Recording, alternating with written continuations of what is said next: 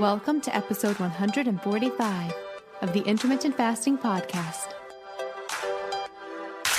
If you want to burn fat, gain energy, and enhance your health by changing when you eat, not what you eat, with no calorie counting, then this show is for you. I'm Melanie Avalon, author of What, When, Wine, Lose Weight and Feel Great with Paleo-Style Meals, Intermittent Fasting, and Wine. And I'm here with my co-host, Jen Stevens, author of Delay, Don't Deny, Living an Intermittent Fasting Lifestyle. For more on us, check out ifpodcast.com, melanieavalon.com, and jenstevens.com. Please remember, the thoughts and opinions on this podcast do not constitute medical advice or treatment. So, pour yourself a cup of black coffee, a mug of tea, or even a glass of wine, if it's that time, and get ready for the Intermittent Fasting Podcast.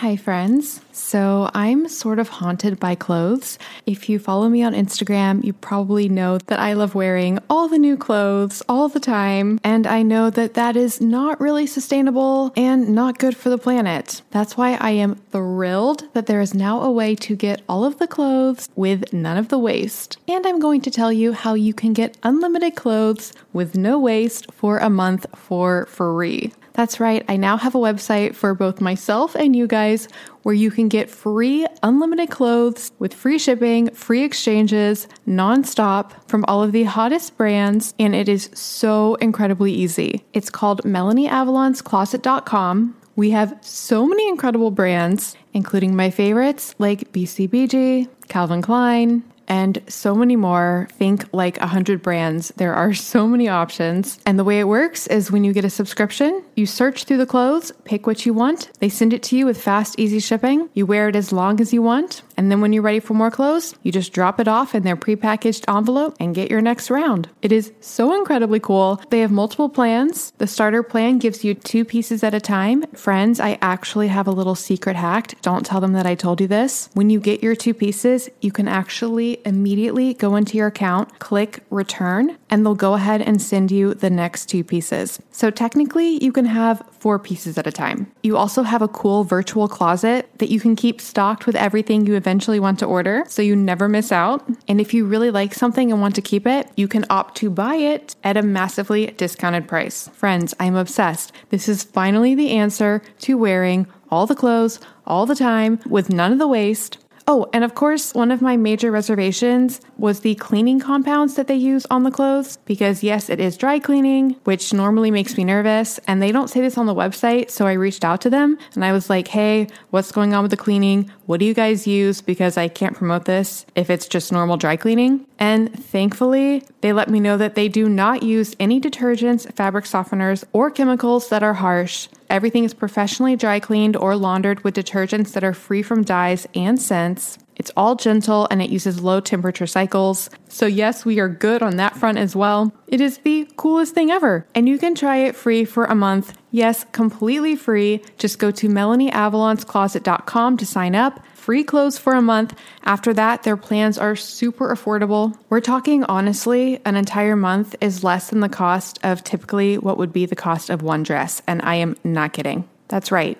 Unlimited clothes for less than the cost of one outfit. I'm just so thrilled to bring this resource to you guys. I can't wait to hear what you guys think. So again, get free unlimited clothes for a month at MelanieAvalonsCloset.com. That's MelanieAvalonsCloset.com for all of the clothes, none of the waste. And definitely share your pictures and tag me on Instagram because I want to see all the fabulous things that you guys are wearing.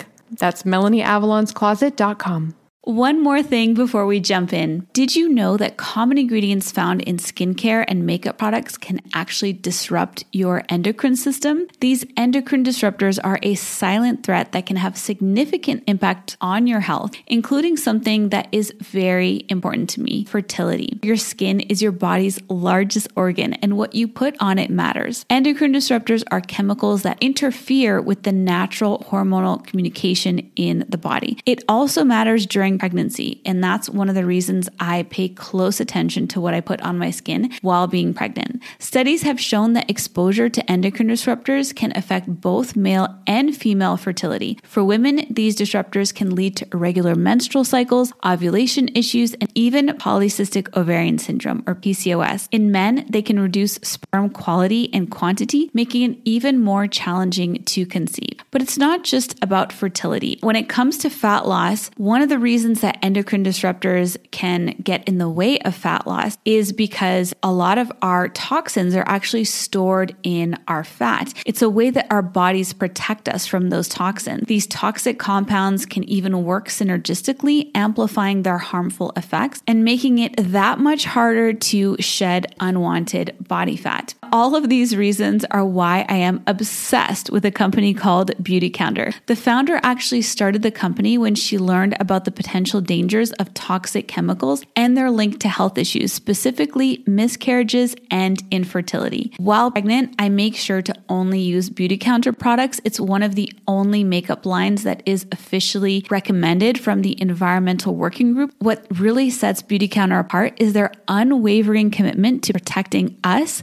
the consumers, from the hidden dangers that lurk in conventional beauty products. Beautycounter goes above and beyond, rigorously screening every single ingredient that goes into their products, ensuring that they are safe, clean, and free from harmful toxins. They're not just a beauty brand, they're a movement for change, advocating for stronger regulations in the beauty industry. With Beautycounter, I know that I can trust that the skincare and makeup that I use are not only effective, but also safe for me and my family. They have skincare lines for every skin type, as well as so many other incredible products. I absolutely love their overnight resurfacing peel. It's my favorite way to get anti-aging benefits in a skincare product. The makeup is absolutely amazing. I have tried alternative beauty products in the past and none of them truly performed. But with Beautycounter, the foundation is so amazing. It makes me feel like my skin can breathe and it looks so dewy and beautiful. You can shop with me at beautycounter.com/Vanessa Spina. New customers can use the code CLEANFORALL20 for 20% off their first order. Beautycounter.com/Vanessa Spina. All right, friends, now back to the show.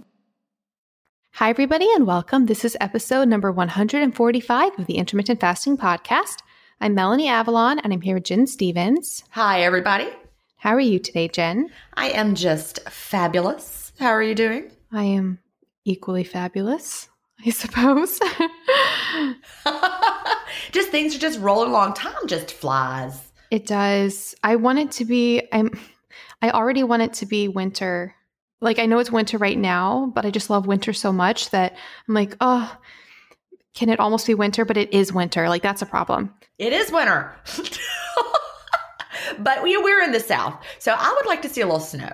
You know, I look at my Facebook memories, and for the past week, there have been in my Facebook memories every day, I was talking about a little snow flurry here, or maybe there's going to be snow. I would like a little snow. Hello, winter. Bring me some snow here in Georgia. I just want a little bit. I'm not asking for much. All the people living in snowy places are like over it, but I just want a little snow. It's like been weird. The temperature, it's been going like warm and then cold and then warm. Yeah, it has. I would just like it to be freezing all the time. Well, I don't like to be cold. I know. As you know, I don't really change my wardrobe in the winter. People look at me so weird, even if I'm wearing like pants and a t-shirt. Because if it were up to me, I'd wear like shorts and a t-shirt, even though it's freezing. Would you really? Mm-hmm. Yeah. But people will stare at me because I have a t-shirt on. I'm like, at least I have on like sweatpants. Right. Well, we are just booking along in the Facebook groups. Lordy, we have had 15,000 new members in the past 12 days. Oh, wow. I mean, that's crazy.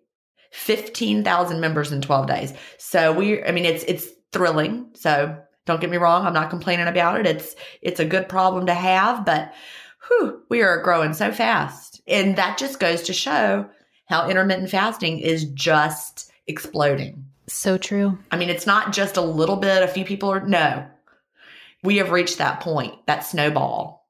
The exponential growth, it's here. And, you know, we've been not quietly, but we've been over here doing this podcast since 2017. Almost 3 years. We're getting to the 3-year mark. We're on our 3rd year, but we'll get to the 3rd, we'll complete 3 years in April of this year. Will be our 3rd full year. I feel like we did it at the perfect time, because if it was now, it would seem, not really, but like, it's like, oh, you're just trying to capitalize on a fad, Yeah. Oh, somebody did say that in the group today. I posted something and they're like, she's just, and I'm like, they're complaining about my group or something. And I'm like, I have been quietly leading Facebook support groups since 2015, before I wrote a book, before I had a podcast, before anything. So no, this has been my labor of love since 2015.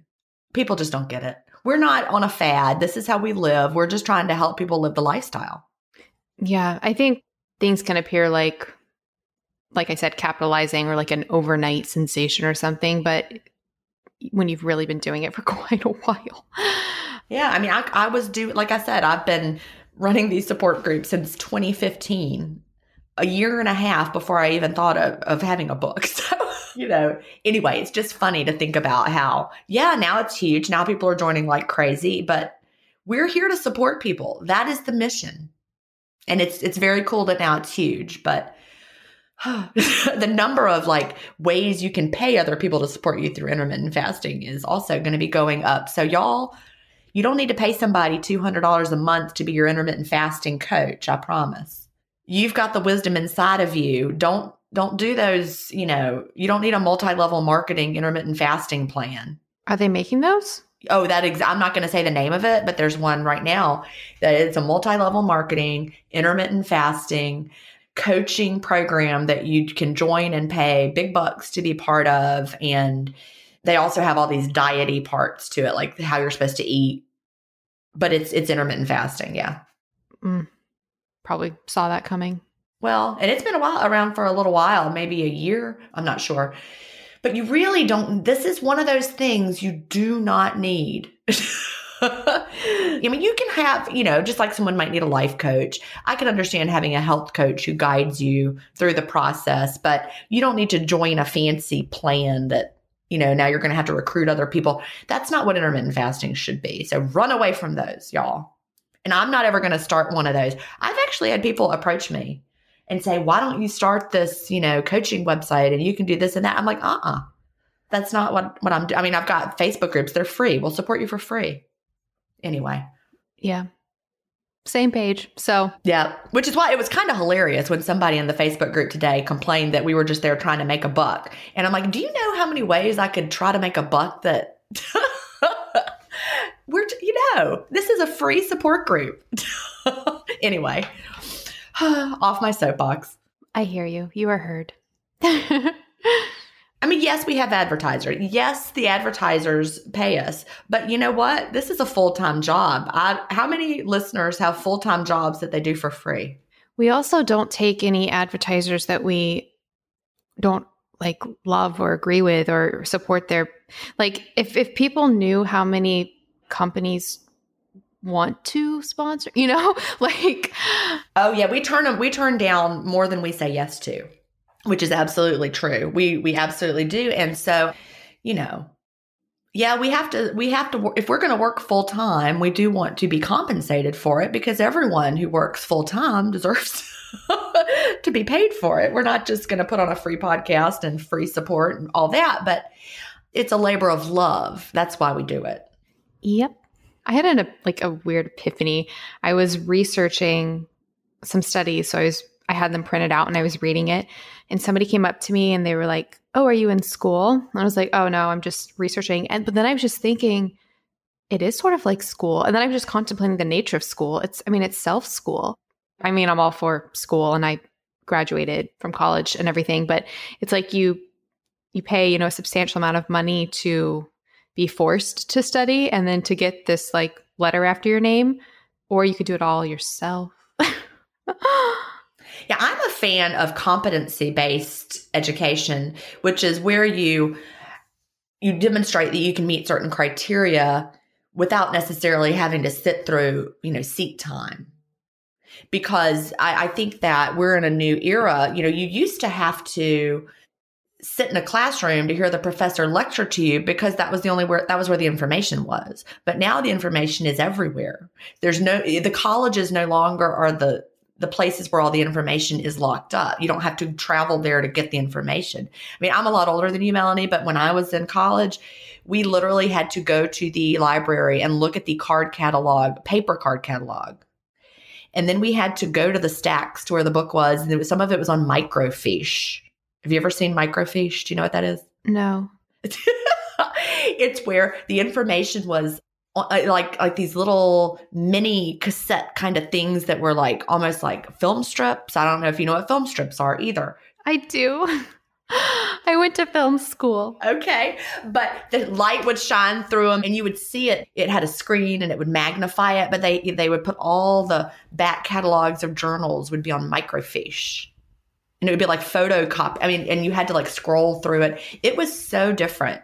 But now you don't have to do that. It's everywhere. Although I guess there is something to be said. I don't know. I think there is something about like the being able to engage with the professor and then getting the interpretation. Oh, I agree with that. I think we learn from each other. But the whole idea that you must have this seat time to learn. Speaking of though, so can I talk about the study that I was studying? Oh, absolutely. So it came about because I'm researching for an interview with, remember when we had William Shufelt on the podcast? I sure do. He was the Red Power Ranger. I liked him a lot. He's so fun and nice. He wrote a book with Dr. Ted Naiman. The focus of it is the importance of protein in the diet. It's actually, I'm really, really enjoying it. But in any case, they referenced a study and I went to actually go read that study. And granted, it is from 1995. So it was done a while ago, but it was really fascinating. And it talked about a lot of things that I'm really obsessed with. So I thought I could discuss some of what it talked about if you'd like. Oh, yeah, definitely. So it was called Short-Term Alterations in Carbohydrate Energy Intake in Humans. The subtitle is Striking Effects on Hepatic Glucose Production, De Novo Lipogenesis, Lipolysis, and Whole Body Fuel Selection. Making fat, using fat. That's yeah. Yes. The purpose of the study was to figure out, it's something that we've talked about before and something we get a lot of questions about. And that's like the role of carbohydrates in fat storage and gaining fat and insulin and how does that all work? The reason I thought it was pretty appropriate, especially for our podcast, was so like in the abstract, it's so funny. So they said like in the beginning that they were looking to answer like a few questions and then they said the questions and I was reading it and I was like, I feel like I'm reading a novel. Like I'm so excited to see what the answers are. So like what they were trying to look for is, so they wanted to see what would happen when altering diets by, they did a few different things, but the main one was like adding a lot of extra calories, but in the form of carbohydrates. And they wanted to see how that affected how the body metabolized different fuel substrates. So extra carb calories. Yeah. So like the different diets that they had was one, they did a 50% increase in calories. So, you know, if you needed 2,000 calories, they would eat 3,000 calories, all of those coming from carbs. So like a 50% increase from carbs. They had one that did a 25% increase from carbs. They did one that did a 50% decrease, so eating half of the calories that you needed and taking away from the carbs, like so affecting the carbs to get that. And then a negative 25%, so a quarter less calories that you needed from carbs. And then they did a 50% increase with fat. And I wish they had done more of the fat variables because they just had that one. And then they had a control, of course. In the end, the control was just everybody kept the same at, quote, maintenance. Actually, the people were their own controls because it was... Okay, just eat like you were. So basically, it was 2 15-day cycles. So the participants came in, and in the first cycle, they went 5 days where they just did their normal diet. Then they did 5 days right after that where they they doubled, or they did 50% increase in their diet with it all coming from carbs. And then they did 5 days where they did a 50% decrease and removing it with carbs. Then they went home, did their thing. Then they came back and they did 5 days where they increased 25% from carbs, 5 days where they decreased 25% from carbs, and then 5 days where they did a 50% increase with fat. I know it's like super random and all these different like things they're trying, but what they were trying to see was radically shifting, either adding a lot of calories from carbs or taking away a lot of calories from carbs? How did it affect how their bodies were processing fuel? How did it affect fat storage? And like, what were the mechanisms of action there, and how fast did the body adapt to things? And what they specifically wanted to know that I found was so interesting. It said the question was, what is the source of carbohydrate oxidation by tissues in the fasted state in response to short-term increases in carbohydrate intake? So basically, they wanted to know when fasting, if you're having more carbs and you're experiencing higher, like, your body's using glucose still in the fasted state, where is that glucose coming from? So like, is it coming from the dietary carbs, or are there changes in the body that's making your body produce more carbs, like in the liver? Yeah, I would guess. Okay, if I had to guess, let me guess. So when you overeat the carbs, you add it to your normal diet and you're overeating carbs. I mean, I feel like your body burns off those carbs first, and then any excess it'll stash into glycogen. And then only if the glycogen stores are full, it'll start storing fat. Is that what that is? I mean, is that logical? So I feel like that's the way we often think about it. So, but what they were saying was that... And you said this is from 95? Yeah, so there might have been more stuff since then, but I mean, it was pretty well-controlled study. It is, yeah. They're talking about how it's complicated because, for example, like they were saying, like in one study, for example, they had rats that were fasting for 24 hours, and it reduced their production of glucose in the liver by 50%. So when they ate a lot of carbs, their liver didn't need to make any or release glycogen because you had plenty. What they're trying to figure out was, if you start eating carbs, does it encourage your liver to start making more carbs so that even when you're fasted... I'm confused by making more carbs. You mean making it out of protein? Like converting protein? Yeah, I feel like it wouldn't need to do that. Like it wouldn't need to make more because you got a lot, right?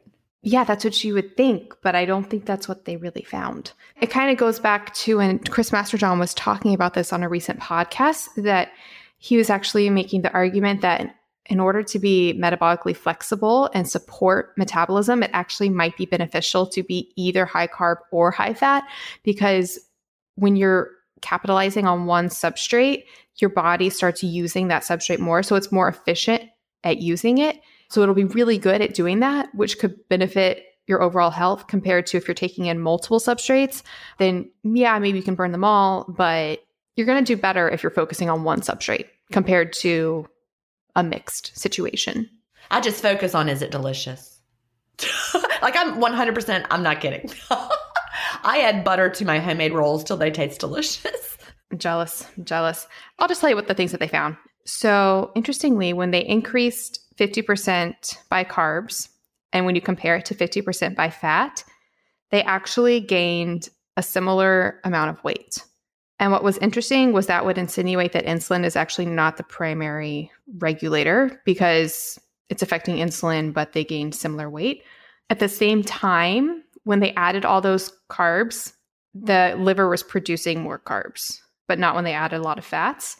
And this is also like the cells burning carbs in the actual like tissues of the cell, not just looking at like blood sugar, but like when they added lots of carbs to the diet. So when the participants were eating 50% more of their calories, but in the forms of carbs, their cells were actually burning more carbs. Yeah, that's similar to what I've read about overfeeding studies on carbs. When they overfeed carbs, your body ramps up the burning of carbs. I've read that before in other studies. That is 100% what I've seen before. Yeah. But what's so interesting is that the thing that was most affected by playing around with the carbs was the amount of de novo lipogenesis, so like the liver creating fat. But that said, even when they added like 50% more of their diet, all in the form of carbs, it only resulted in less than 5 grams of fat produced from those carbs. Yep, I've seen that in another study. So people who are like, if you eat extra carbs, it all just goes straight to fat. That's not true. Yeah, it really doesn't. It makes your body want to use carbs, very much so. So you'll get hungry and you'll be craving carbs, and your body will get really good at using carbs. So you'll be using them a lot, but actually them turning to fat is you're going to just be storing fat. And I would like to also say, you just said that it will make you hungry. Not necessarily. I am very satisfied from high quality carbs. It's when I don't eat enough carbs that I'm hungrier. That's me. We're all different. And so and also I don't want people to think that we're telling everybody to pick out on eat extra carbs. Just eat nothing, go crazy. No. Yeah. The thing is, it creates a situation very likely for fat gain because you'll be most likely storing fat. So any fat you're taking in is most likely stored. So even though the carbs aren't turned to fat, all of that fat that you're taking in most likely gets stored. So the only way to eat, an exuberant, shocking amount of carbs and, not store any fat would be if you're doing like a 0 fat diet, like the banana, like 80-10-10, or, people do like 30 bananas a day. Those low fat diets of the 90s. Yeah. I mean, I'm going to say I am not recommending that people go on a low fat diet. So also please don't say, I heard Jen say go on a low fat diet. I am not. But back in the 90s when low fat diets were all the rage, that was the skinniest I ever got. And I wasn't counting calories. I only counted fat. I got down to 118 pounds. I felt awful and I looked awful. So I don't think it was great for me. But I certainly lost a lot of weight.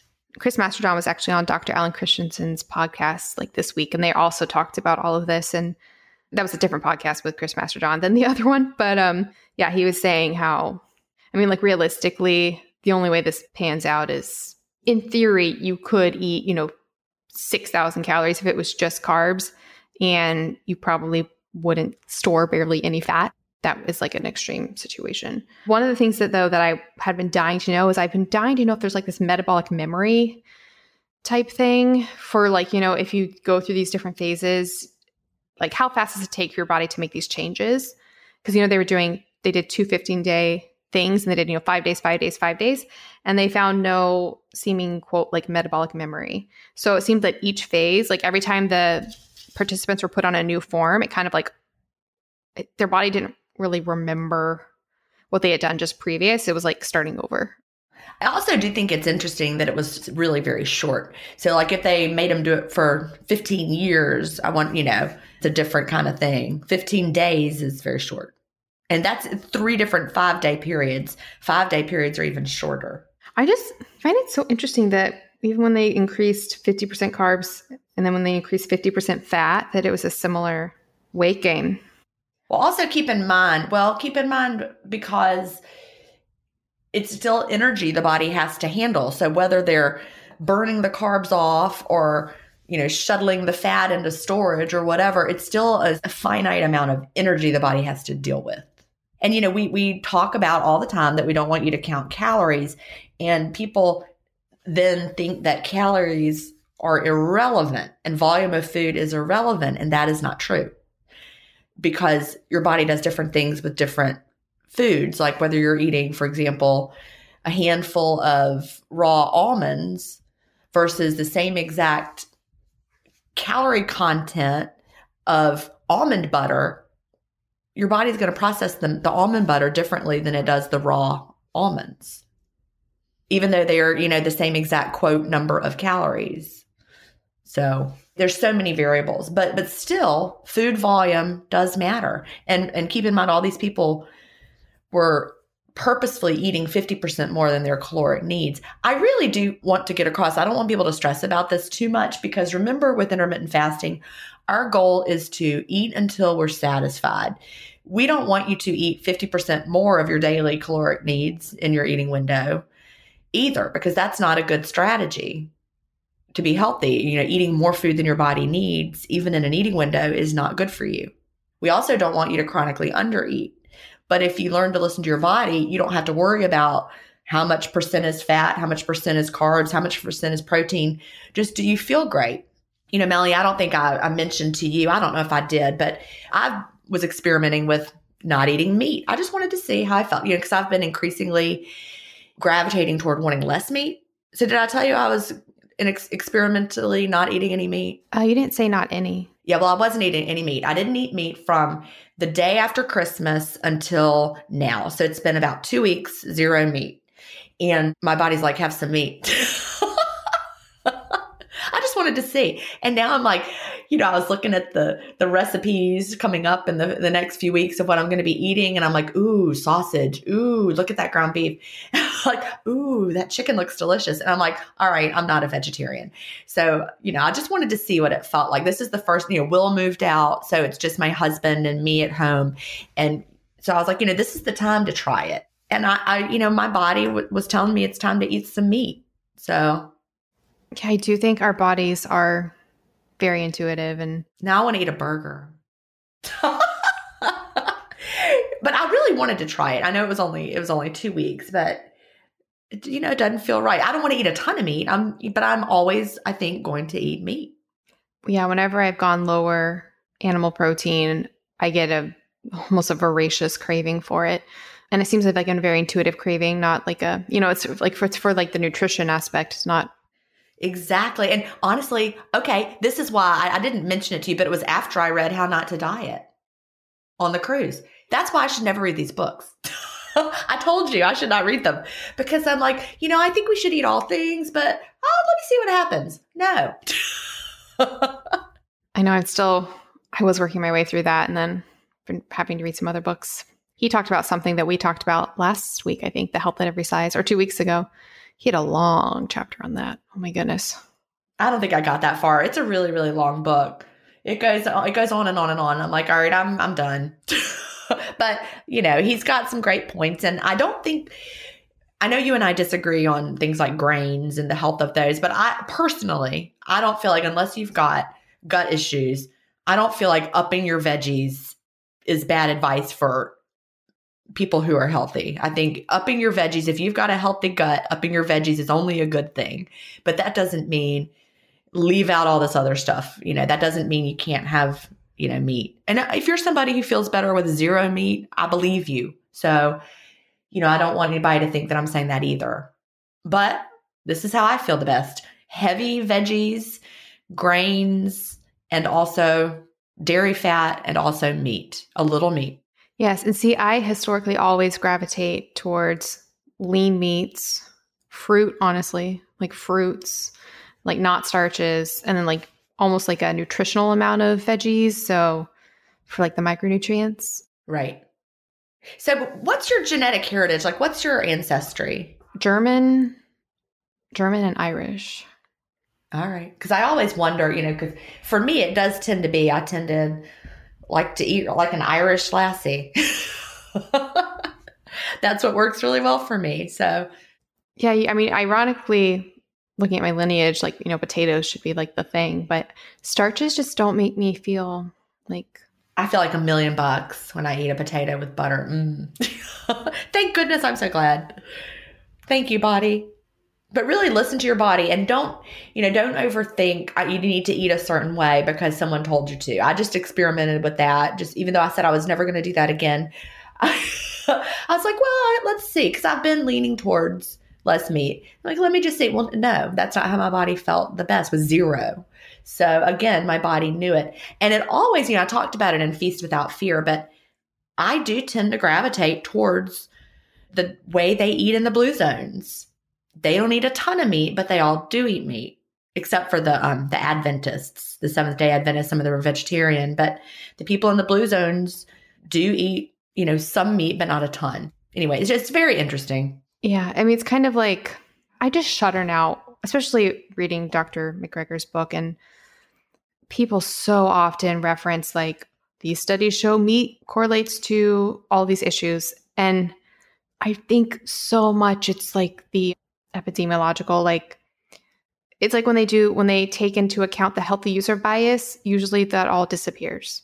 So like, for example, they do studies for people they've done it before where they do studies for people who shop at health food markets and compare their markers based on the meat eaters versus non-meat eaters. And there's not the difference like there is with conventional America. Yeah, that is such a good point because someone who is trying to live a healthy lifestyle does what they think is the right thing to do. And they're making so many more healthy choices. It's just the same, the breakfast kind of research. The people who ate breakfast and were, quote, healthier, well, because they were told to, because there's that health bias. Correlation does not imply causation. So the takeaway, the reason I was really fascinated by that whole study was just I thought it was really interesting how, the changes that are made from like shockingly altering your macronutrients or your calories. And I think it just goes to show again that it's not all about calories. It's not all about macros. It's really complicated. That's why probably just do the intermittent fasting and tweak what works. Eat until satisfied. Stop when you've had enough. And if something makes you feel bad, don't have it tomorrow. I do want to say if people are struggling though with like seemingly losing weight, it does seem that trying low carb or low fat, within your window might be something to try. That's true. And my DNA analysis indicated, no surprise, lower fat was possibly a better option for my body. And so, hey, that is what I found to be true. I never once, not one single time, lost weight beyond the initial water release based on, lower glycogen stores. I never once lost weight on a low carb diet, ever. But the thinnest I ever was is when I did low fat back in the 90s. Now, I was doing the worst possible low fat diet you could do. It was the low fat era where all the products, I was eating like fat-free cheese and fat-free whatever and fat-free Snackwell cookies. I mean, it was nonsense. I was eating just a lot of processed garbage. That's probably why I looked so bad, honestly. I wasn't eating real food, but I was eating everything that had, zero fat listed on the label. Like SpaghettiOs. I'm not kidding. I'm so embarrassed. I'm not really embarrassed, but it was the time period and that, and then I actually reread the book, The T-Factor Diet, which I talked about this in Delay Don't Deny, that it was the first book I read on dieting probably, and that was the low fat era. I actually found it at a used bookstore when I was writing Feast Without Fear, and I reread it. Nowhere in there does he suggest that you use fat-free frankenfoods. The whole book is about eating real foods that are lower in fat naturally, like, whole grains and real vegetables and real food. And nowhere does it talk. And I'm like, oh, I totally I thought I was doing that plan, but I didn't. I didn't do that plan at all. There's a lot here. There is. I did the junk food, low fat approach, which is not recommended. Eat real food. And then one other thing it talked about, I can save it for next week though, is the role of glycerol. And the more and more I research that, I think that may be a factor in the whoosh effect. But I'll just save that as a teaser. But it makes so much sense. About the water retention? Mm-hmm. Yep. Well, don't forget. You're going to have to remember because the people will be like, why didn't you talk about it? Okay, I will. It's fascinating. All right. Shall we get into some of the questions for today? Yes, and I think that was all very good conversation. So very related. I love talking about the studies, especially when they're talking about like fasting. One little fun fact though that was really interesting was when your fat cells are broken down, they're broken down into glycerol, which I just mentioned, and free fatty acids. Do you know what is the way that they can determine ultimately how much fat you burned? What do you think they measure? Oh, I think it's your carbon dioxide output, right? Like your respiration. So between like the fatty acids and the glycerol. Oh, checking in your blood. Well, I guess it would be or is it glycerol or glycerol? I don't know, whichever it is. That's one of those words you see written and you're not really sure how to say it. I think probably it would be the glycerol. Yeah. So the glycerol can't be reesterified into fat cells. So like when the fat cells break down, they can release free fatty acids. So you could measure that. But the thing is, those go back into the fat cells if they're not used. So measuring how many free fatty acids you released from like fat burning doesn't really tell you how much you burned because we don't know if they got burned or if they go back. But if you measure the glycerol, it actually can't go back into fat cells. So that's what they measure. It's so interesting.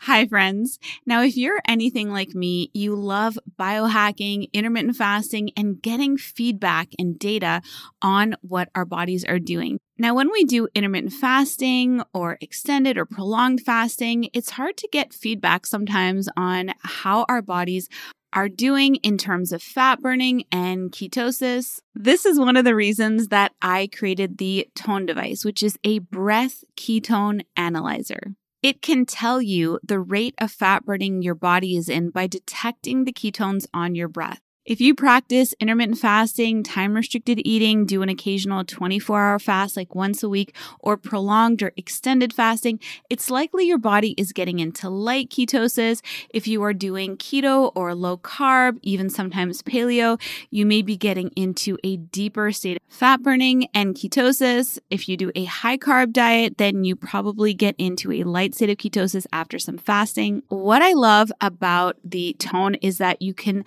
simply breathe into it for about 4 to 5 seconds, and it will give you instant feedback on the rate of fat burning that your body is at. Now, when we are in ketosis, our bodies are at their highest rate of fat burning, which is what is so neat. We actually breathe out our fat. So the carbons that we are measuring with the Tone device are actually coming from our fat. When we practice different approaches like intermittent fasting or doing time-restricted eating, lower carb diets, or keto approaches, our bodies actually make a metabolic switch where fat becomes our primary fuel.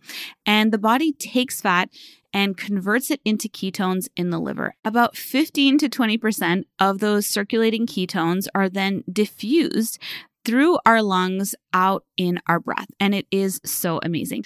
I absolutely love using the Tone every single day. I love the biofeedback, especially when I am doing any kind of fasting, and I can see my body gradually get into a deeper and deeper state of fat burning through those ketone levels going higher and higher.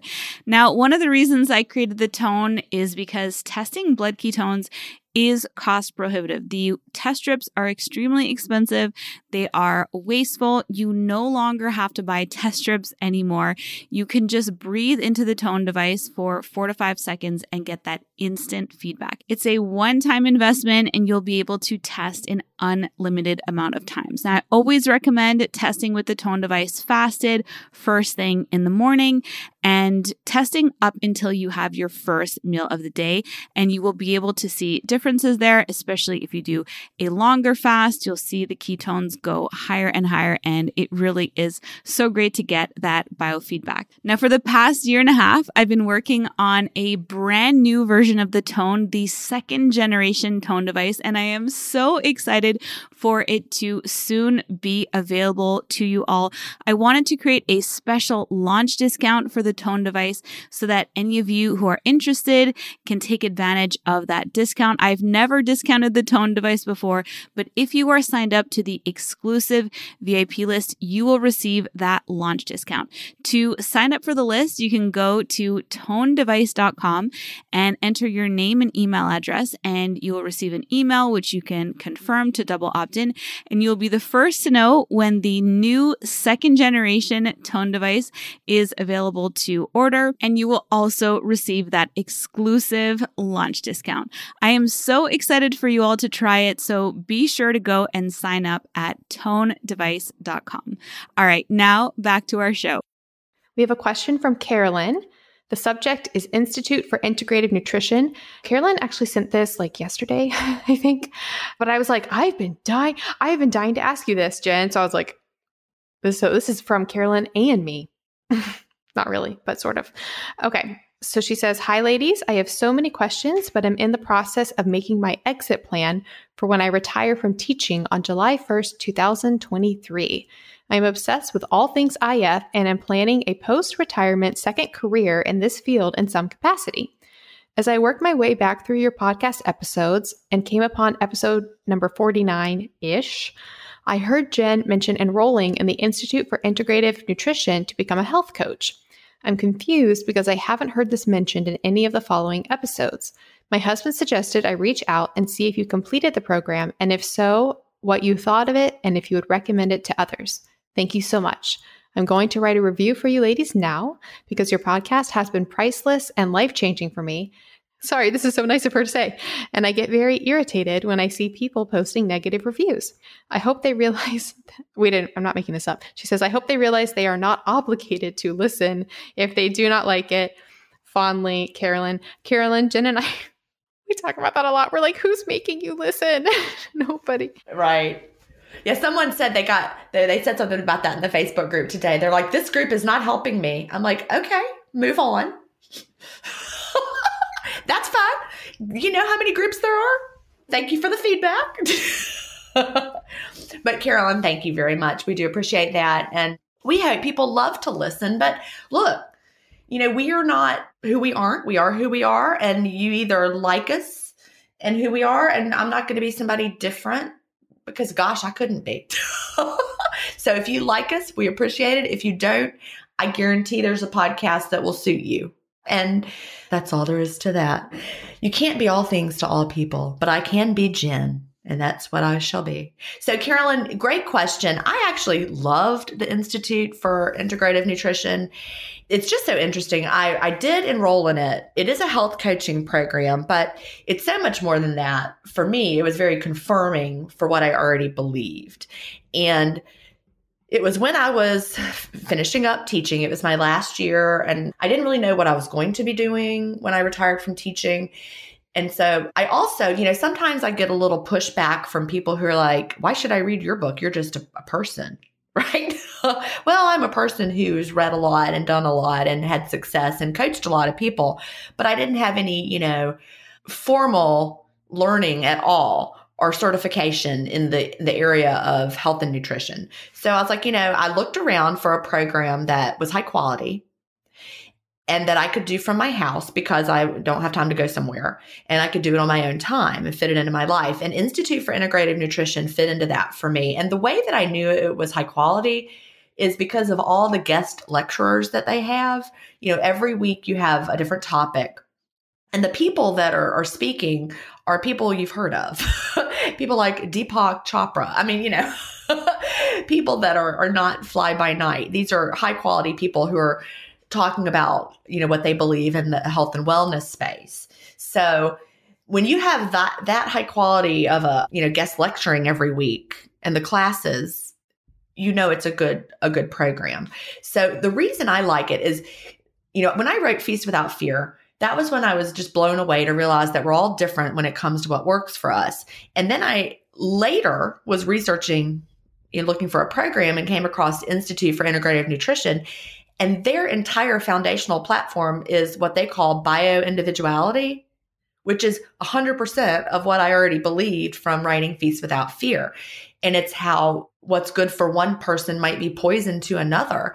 And so, they talk about, quote, dietary theories. So they expose you to all the different dietary theories. I think even Melanie, like Rob Wolf was a guest speaker one week. He talked about paleo, I think.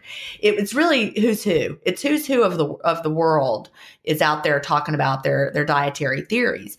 And so you hear about them. But the whole point is that as a health coach, you're working with people where they are to help them solve their own problems and help them figure out what works for them. And I'm like, well, this is 100% what I do in the Facebook group. So I think it made me better at running Facebook groups. It made me better at understanding, the way you could support someone as a health coach. Personally, I don't have any desire to work as a health coach one-on-one with people, because I think what Melanie and I are doing is so much bigger, because, I'm running these Facebook groups that grew 15,000 in 12 days. I don't have also time to sit down one-on-one with clients and work with them. We're doing this podcast and reaching thousands and thousands of people with it. We don't have time to sit down and work one-on-one. But if I were not doing this other work, I think I would love to be a health coach. And maybe one day, I'm not going to say never, but as a health coach, you're not, prescribing what someone has to do. You're helping them. It's almost like a health therapist, think about it like that. If anyone's ever been to a therapist, you're helping someone solve their own issues and work through it and find what works for them. I think it is perfect for people who have any kind of teaching background, because you know how to ask those questions, like, so what do you think is holding you back? Or what do you think? And then people are solving their own problems, but you're guiding them to it. Anyway, I really, really loved the program. So highly recommended. It is, it was a lot of work, but it was worth it. I enjoyed it. I didn't mind doing it. Melanie talked about reading studies for fun. Ditto. If you like to do that, you're going to love it. So you've inspired me, Carolyn, to put a link on jenstevens.com on the favorite things tab, linking to Institute for Integrative Nutrition. And they actually have a program where if you join through my link, I get a referral fee. And so it would not make me mad for you to join through my referral link. And yes, I will get a referral fee. you can join through my link, or maybe you don't want me to get a referral free, then join on your own. That's fine. I would recommend it that way too. I don't mind either way, but I would love it if anyone interested wanted to join through my referral link. You also, if you don't want to go through my link, you can just call them or reach out. And if you say that, I, as an alum, recommended you, I think I also get the referral. But, I'm not going to like push it hard and heavy, but, I think it's worth doing, and it would not upset me if someone joined through my link. So thank you. How's that? Yeah. And I can also put that referral link on ihavepodcast.com/stuffwelike. So you can get that there. All right. I can send that to you, but it really is a great program. And I loved what I learned. And I could see health coaching being something that I would have enjoyed doing. I just don't have time, honestly. Yeah, I'm sorry. I just had a moment yesterday because remember when I interviewed David Sinclair on my podcast, and he made sort of like a joke, but saying if I ever wanted to come to Harvard, that maybe there was a spot for me. And so I was talking with a friend, and I was like, I wonder if I wanted to like go to Harvard. That was the first time that the person's response was saying, well, why don't you? And I had a moment where I was like, oh, maybe I should try to apply to Harvard. But it's just but I had this moment where I was like, I guess I could. Like, doors are open. Let's do this. But it's the time thing, like you just said. Like, I wish we could just be in this. I wish there was more time, like a perpetual state of learning. And well, see, that's the thing. You don't need Harvard credentials behind your name to be able to learn things and read. I mean, Harvard credentials are amazing. I'm not knocking that. But you can learn without them. This is true. Because it's a matter of, I think it probably goes down as well to like what type of, it's like Gretchen Rubin's book about whether you fulfill inner or outer expectations. The people who I feel like would really want to go the school route are people who don't fulfill inner expectations, but fulfill outer expectations. Because then it's like they need accountability from some sort of system to make them, do the work, compared to people who are completely fine with their inner expectations, because then they can do it themselves. And it's like, it's a personality thing. It's not like good or bad. It's just some people. Right. Yeah, exactly. It's whether you need it or not. You're right. Because I am a very independent learner if I want to learn about something. In fact, you can't stop me. If I want to learn about something, you can't stop me from obsessively learning about it. And you are the same way. Yep. Oh, yeah. You're like that on steroids. I know. Oh my goodness. Like never stops. Oh wait, can I tell you a funny story about, speaking of referral link stuff? I have my Sunlighten, my sauna. No, I forgot you had a sauna if you told me. Oh yeah. When I first moved to Atlanta, I bought one of the infrared saunas that you can have in your apartment, mostly because it supports detoxification. It's funny. So I signed up with them in like spring, and I bought the unit, and they were like, yeah, we can like partner with you and, do all this stuff. But right at that time, they had like a shift in their whole system. Like, I think they like switched out who was running their marketing and everything. So I kept emailing them, trying to connect with them, and I would like never hear back. And people kept asking me, because I love my Sunlighten, and people keep asking me like, who do you recommend? And like, do you have a code for us? And I'm like, they're not answering. So yesterday in my Facebook group, somebody was like, I just purchased a Sunlighten and I put your name in the code. And I was like, awesome, but I don't have a code with them. So long story short, I emailed them yesterday, and they finally answered, and they're going to come on my podcast for a whole episode about it. And now they finally have a link for me. So I know people have been asking me about the sauna that I recommend. The point of that whole story was now I actually have a link. I actually have a code that can give you a discount. So yes. And you know what I love? As much as people, yes, we have sponsors, but I love it so much when someone tries something that we love, because we only talk about things we love, and then they love it too. Mm-hmm. Well, my favorite moment was when Jen loved the CBD and the juice. Yeah. So it feels so good to know that you're recommending something and then they loved it. I've always been that kind of person. Have you read Malcolm Gladwell's book? Which one was it?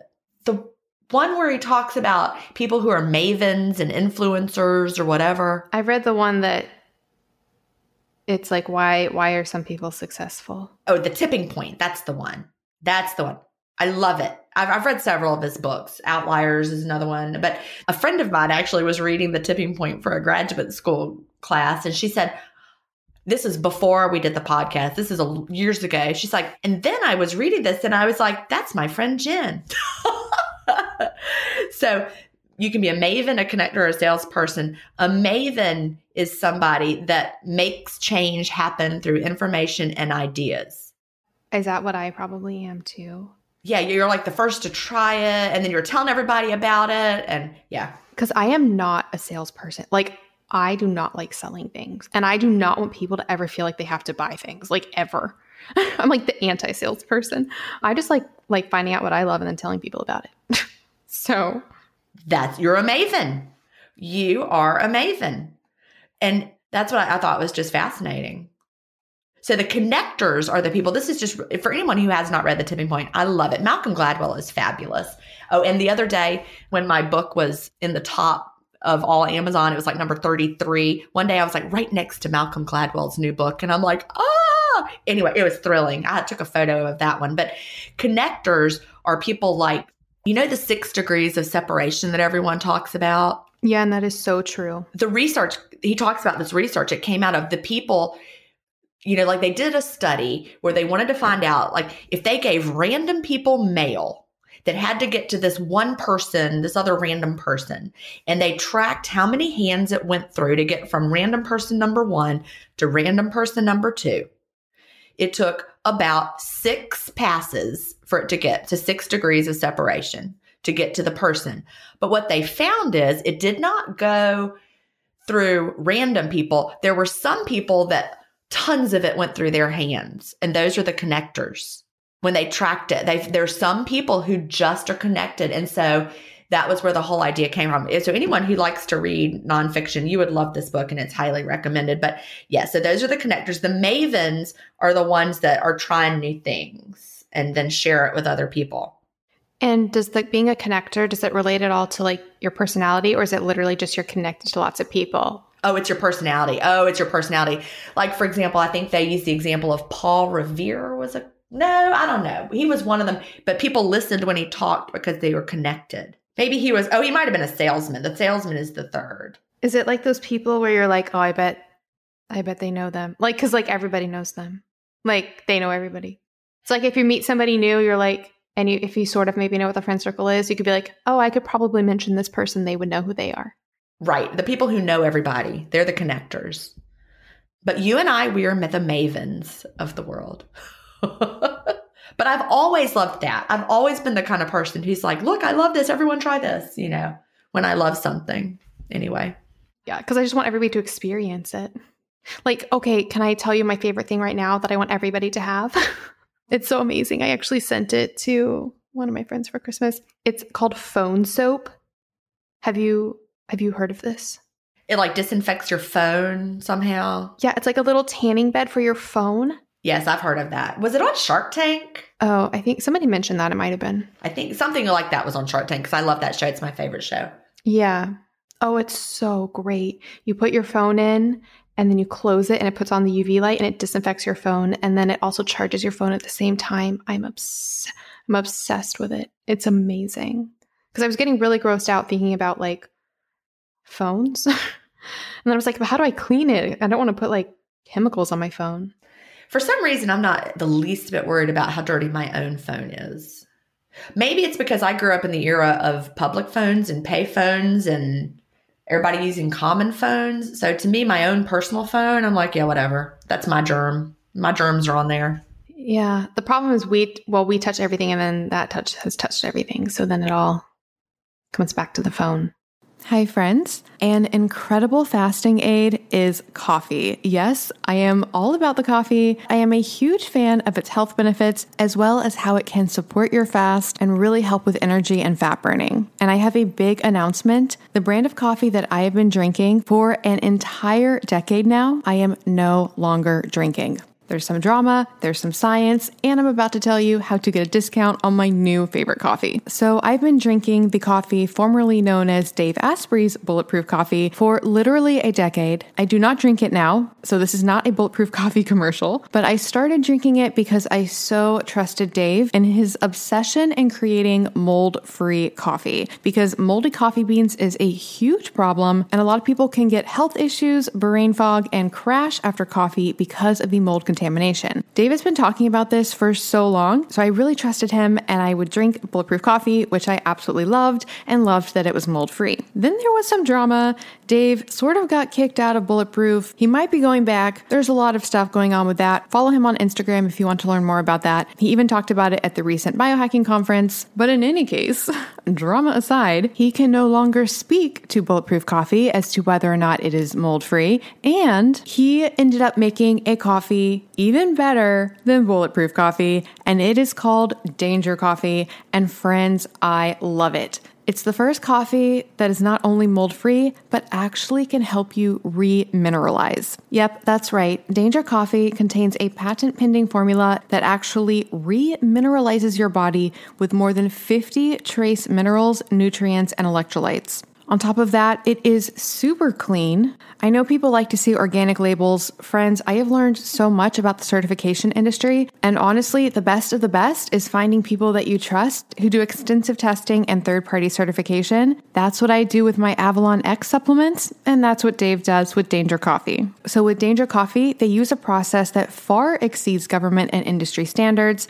and it is third-party lab tested, so you can rest assured it is free of mold toxins. As for the flavor, Dave selected these hand-picked, farm-direct beans for their quality, their superb flavor, and their elevated performance. I love the taste of it. It's much richer and more nuanced than Bulletproof Coffee. It's honestly one of the best coffees I've ever tasted, and it's so exciting to know that when I'm drinking it, I'm actually helping to remineralize my body. So that's right, if you want your coffee to contain antioxidants, anti-inflammatories, micronutrients, and help optimize your fasting, you want Danger Coffee. And of course, I have a discount for you guys. You can go to melanieavalon.com/dangercoffee and use the coupon code MelanieAvalon to get 10% off. Again, that is melanieavalon.com/dangercoffee with the coupon code MelanieAvalon for 10% off. This is my favorite coffee. Like I said, it takes some really good coffee and convincing biohacking health reasons to break me from my 10-year decade Bulletproof Coffee habit. But sometimes you just gotta upgrade. And by the way, this would make epic presents for people. This can just become your go-to present. Not only will people love it, but you'll be helping their health as well. Everybody wins. MelanieAvalon.com/dangercoffee with the coupon code DangerCoffee. Yeah, see, I'm not worried about germs. I'm actually not. I'm not worried about external germs. I'm worried about the ones inside of me. See, that's so funny. I'm less worried about the ones inside of me than I am about, like, I don't know, in a hotel room, I don't like for the comforter to touch me because I'm not sure they washed it. Or like if the bed sheet comes off in the night and you wake up and you're laying on the mattress pad, I want to die. If that's ever happened, if you've noticed that the sheet folded, well, I'm a wiggler. I like run a marathon in my sleep. So yeah, I don't think that's happened to me. Yeah. All right, so we have time for one more question. This comes from Joseph. The subject is giving up on IF with a frowny face. Joseph says, Melanie, Jen, love the show. I've been doing IF for just under 2 months now. I completed a 65-hour fast and several 36-hour monk fasts. In fact, my average day is 19.2 hours. The weight, however, is stubbornly sticking around and I'm starting to get despondent. Perhaps I need to, quote, diet when feasting, as in cut down the carbs or go full keto. Or maybe it's portion size. Yesterday, for example, I completed a 22-hour fast, ate fish and chips, a Greek salad, and 2 beers, and 1 hour later, back fasting. This morning, I'd gained 0.7 pounds. I'm really considering throwing in the towel here. Help. Jen. Joseph, you do need help. You need so much help, and I'm going to tell you what will help you. You need to reread the weighing chapter of Delay Don't Deny and understand that fluctuations are not something you need to focus on. So I was being a little sarcastic there when I said you needed a lot of help, but really that is what is going to free you. distancing yourself from those fluctuations. I would 100% eat. I mean, I don't like fish. Okay, so forgive me. But I would eat fish and chips, a Greek salad, and 2 beers in a window. If I wanted to eat fish and chips, I would, and have beers. But then the next day, if I weighed, I'm sure my weight would be up because certain foods do make your body retain water. So what you've got to do, Joseph, is come up with a strategy that will help you only focus on your overall trend and not the daily fluctuation. Because here's something to know. Back when I kept starting and stopping intermittent fasting, the same thing would happen to me. Whenever I saw that my weight would fluctuate upward, I'd be like, this isn't working. I quit. And then I would quit. Like for months, I would quit and then I would try it again a little bit and then I would quit. And it wasn't until, I can't remember what book I read it in, but once I read someone's suggestion to weigh every day and then once a week calculate your weekly average and only compare the weekly averages. When I started back to intermittent fasting in 2014, the only time I didn't quit was the time that I was only worrying about my weekly averages. I didn't pay attention to the daily fluctuations anymore. I just waited till Friday. Then I calculated my weekly average, crossed my fingers, and guess what? It was always down week after week. Even my Friday weight might have been up. Maybe I weighed, 2 more pounds than I had the previous Friday, but my weekly average was down 0.5 pound. So I knew that overall I was trending in the right direction. Now, you don't have to be like me. I wrote it on paper. I used my phone calculator. I did the math. You can get an app that does that for you. My favorite app, if you're an iPhone kind of guy, get Happy Scale. I actually had Russ Shanahan, the creator of Happy Scale, on intermittent fasting stories, so people can look back and find that episode. It's a great episode. He's a great guy, and his app is wonderful.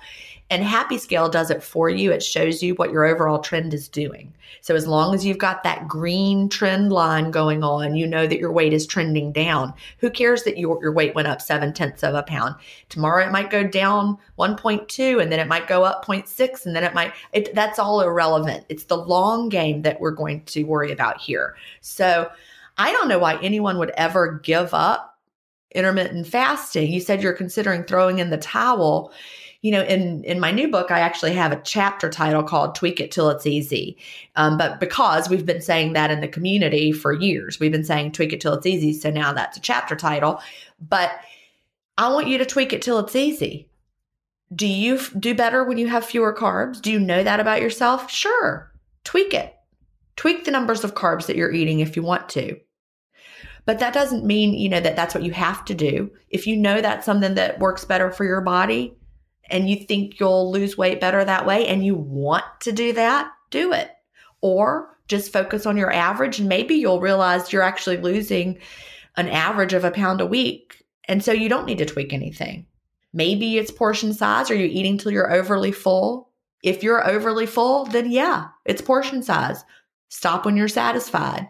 So there's so many things you can tweak. You can tweak food choices to find the ones that work best for you. You can eat until you're satisfied, and you need to learn to watch that weekly trend or the overall trend instead of the fluctuations. So I hope that helps, Joseph. I have confidence in you.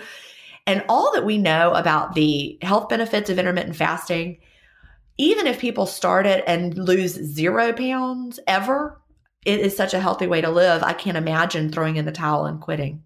Yeah, I have a few different thoughts. I agree so much with the last thing that you just said is the benefits that we're receiving from fasting, even if without weight loss, are amazing. And I think they're especially good to help counter if you are eating foods that aren't suiting your body in your eating window. I think that is one of the dangers with how intermittent fasting is becoming so popular is that we're finding all these benefits. And I'm thinking that people see it as like an eraser that they can completely okay, maybe they don't have to address what they're eating at all.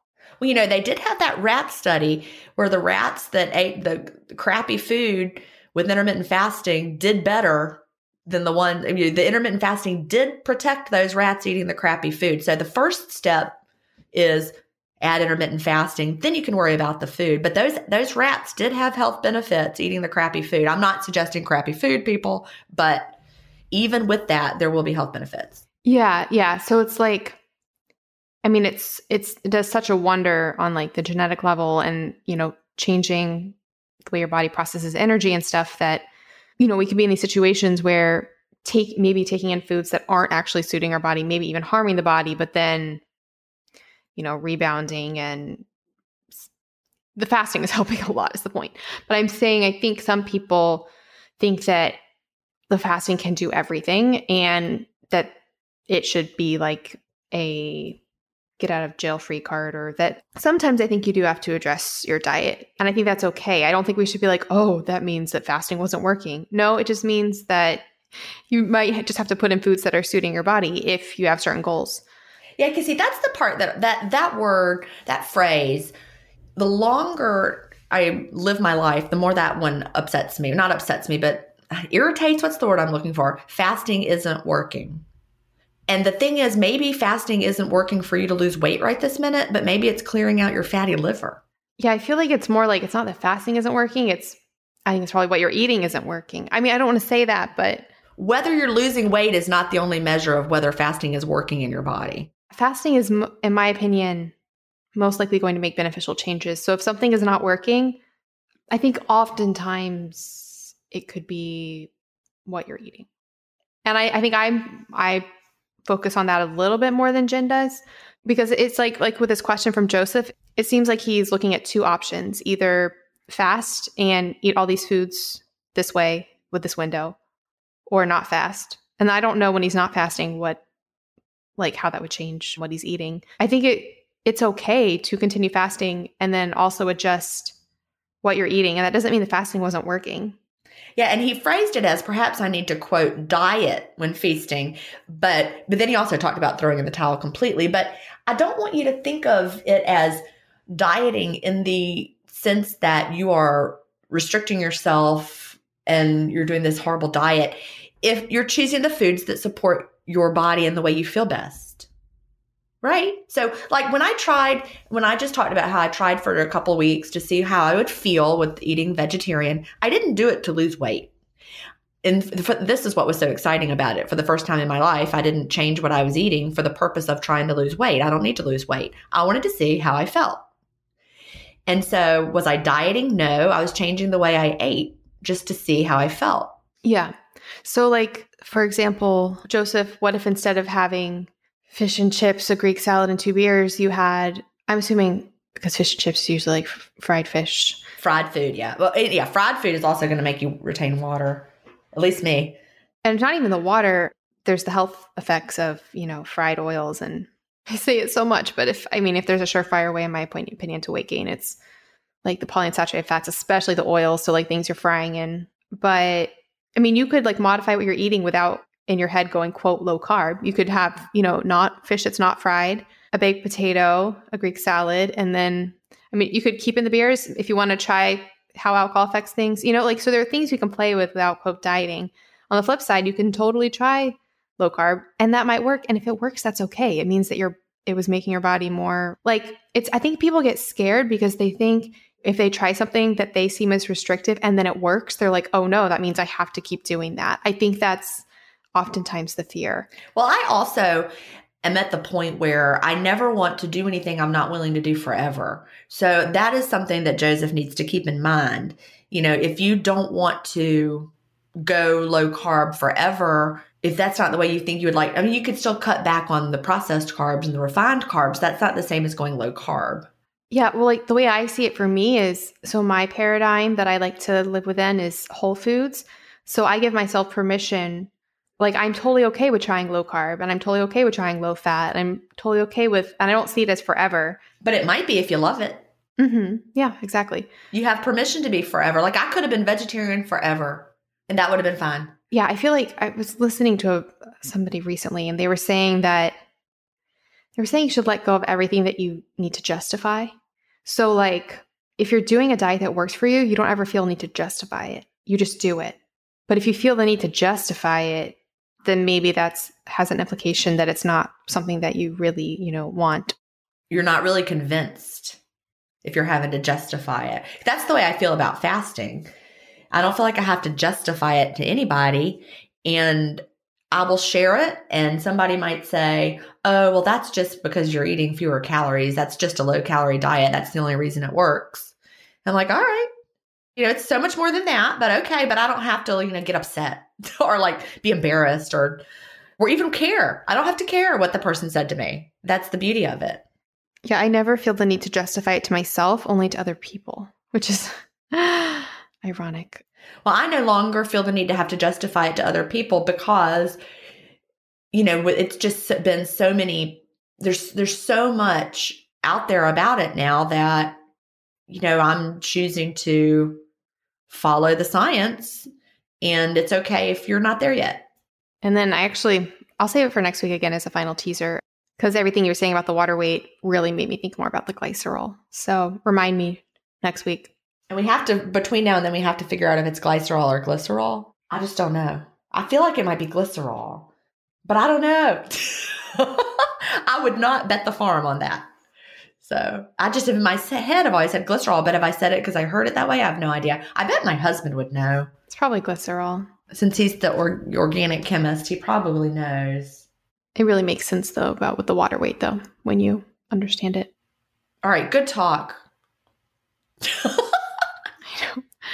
Anyways, so a few things for listeners before we go. So we are a Himalaya partnered show. You can follow us in the Himalaya app, and you will get early access to our podcast 24 hours in advance. You can also, I mentioned we have that page, ifpodcast.com/stuff-we-like for all the stuff that we like. The show notes for today's episode will be at ifpodcast.com/episode 145. And you can follow us on Instagram. We are the IF Podcast. I'm Melanie Avalon on Instagram. Jen is Jen Stevens. And you can follow us on Twitter. We are the IF Pod. Okie dokie. Anything from you, Jen, before we go? No, I think that's it. Looking forward to hearing about glycerol next week. That really is a problem when we just read it so many times. We've read it. I guess you would get that if you were sitting in front of a professor in his classroom, right? Would get what? The pronunciation. Yeah. That's one thing you don't get when you're reading it yourself. Although here's a funny story. One time I was sitting in a class somewhere. It was like when I was getting my reading endorsement or something. And there was somebody talking to us and they kept saying genre wrong. Oh, no, I was at a conference. Genre, like what genre of book. It was a conference presentation. That's what it was. And she kept saying genre. The presenter kept saying genre. And it made me want to scream. Ben Greenfield pronounces a lot of stuff really weird. It drives me crazy. Really? He must be just a voracious reader, because I really think that those of us who have read so much. Quercetin. He always says quercetin. I'm like, I think it's quercetin. I think it's quercetin. Yeah. But we've read it so many times that we've come up with our own pronunciation in our mind. Like for me, jalopy. I always said jalopy in my head. I don't even know what that word is. A jalopy. It's an old junky car. But I remember one time I said to my friend something about a jalopy, and she's like, "Do you mean jalopy?" I'm like, "Yeah." I didn't know how to say it. But the more you read, I think the more you're prone to say that. I had a student. He was brilliant. He was a second grader. We were studying the states. Brilliant second grade boy. And he knew every single state in second grade before we started studying the states. He knew them already, and the capitals.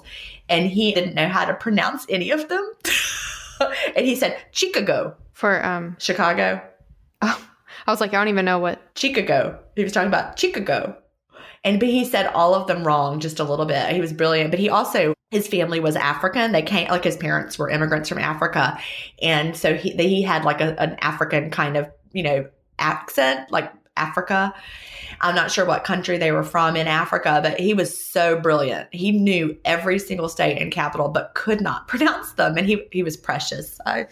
He's one of those kids I think back fondly on. Hope he's doing well. I know he is, though, because he's so brilliant. Maybe he's listening. Chicago. Well, he's still in elementary school. Oh, right. Because he was in second grade my last year teaching. So that would put them, he's a fourth grader now. So I doubt it.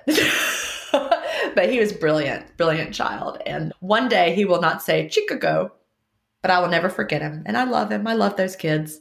But I'm really glad not to be sitting in the classroom with them right now, which is where I would have been. So funny. For summer reading, I would always read the books like 3 times before. Like, you're supposed to read the books once.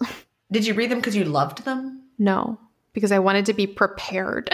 No, I didn't care if I was prepared. If I didn't like it, I'd be like, somebody just tell me what was in it. We had to read The Hobbit, which is very long. I love The Hobbit is not bad. I love The Hobbit. Well, I'd already read it historically like 3 times, and then I read it 2 more times that summer. See, I love The Hobbit, but I couldn't get into any of the Lord of the Rings. I didn't like any of them. They were just too much. But The Hobbit, I loved it. I was such a nerd. This is what a nerd I was. This is before the internet, of course, because I was, this was the 70s, 80s. I actually, in The Hobbit, in the front piece, the illustrations, they have the runes that the elves would use, like their little language. I decoded that. Like I figured out what that said. You could probably look it up online right now, but I was like, I think this is something I could figure out. And I figured out what those words meant. Like I remember it was really just a basic alphabet substitution kind of a code. It wasn't any kind of language. It was just a code. But I was That's so funny. Yeah, I would try to speak in Elvish. And now, it sounds just like Cal Stevens. Now he's a computer programmer. He got it honest. Yeah, I tried to learn the Elvish language. So I feel like we would have gotten along really well. We would have. All right. Well, I will look forward to talking to you next week. And what are we going to talk about first? I'm not sure. It's glycerol or glycerol. Well, yeah, we'll figure it out before then. Okay. Bye. Bye. Thank you so much for listening to the Intermittent Fasting Podcast. Please remember that everything discussed on the show is not medical advice. We're not doctors. You can also check out our other podcasts, Intermittent Fasting Stories and the Melanie Avalon Biohacking Podcast. Theme music was composed by Leland Cox. See you next week.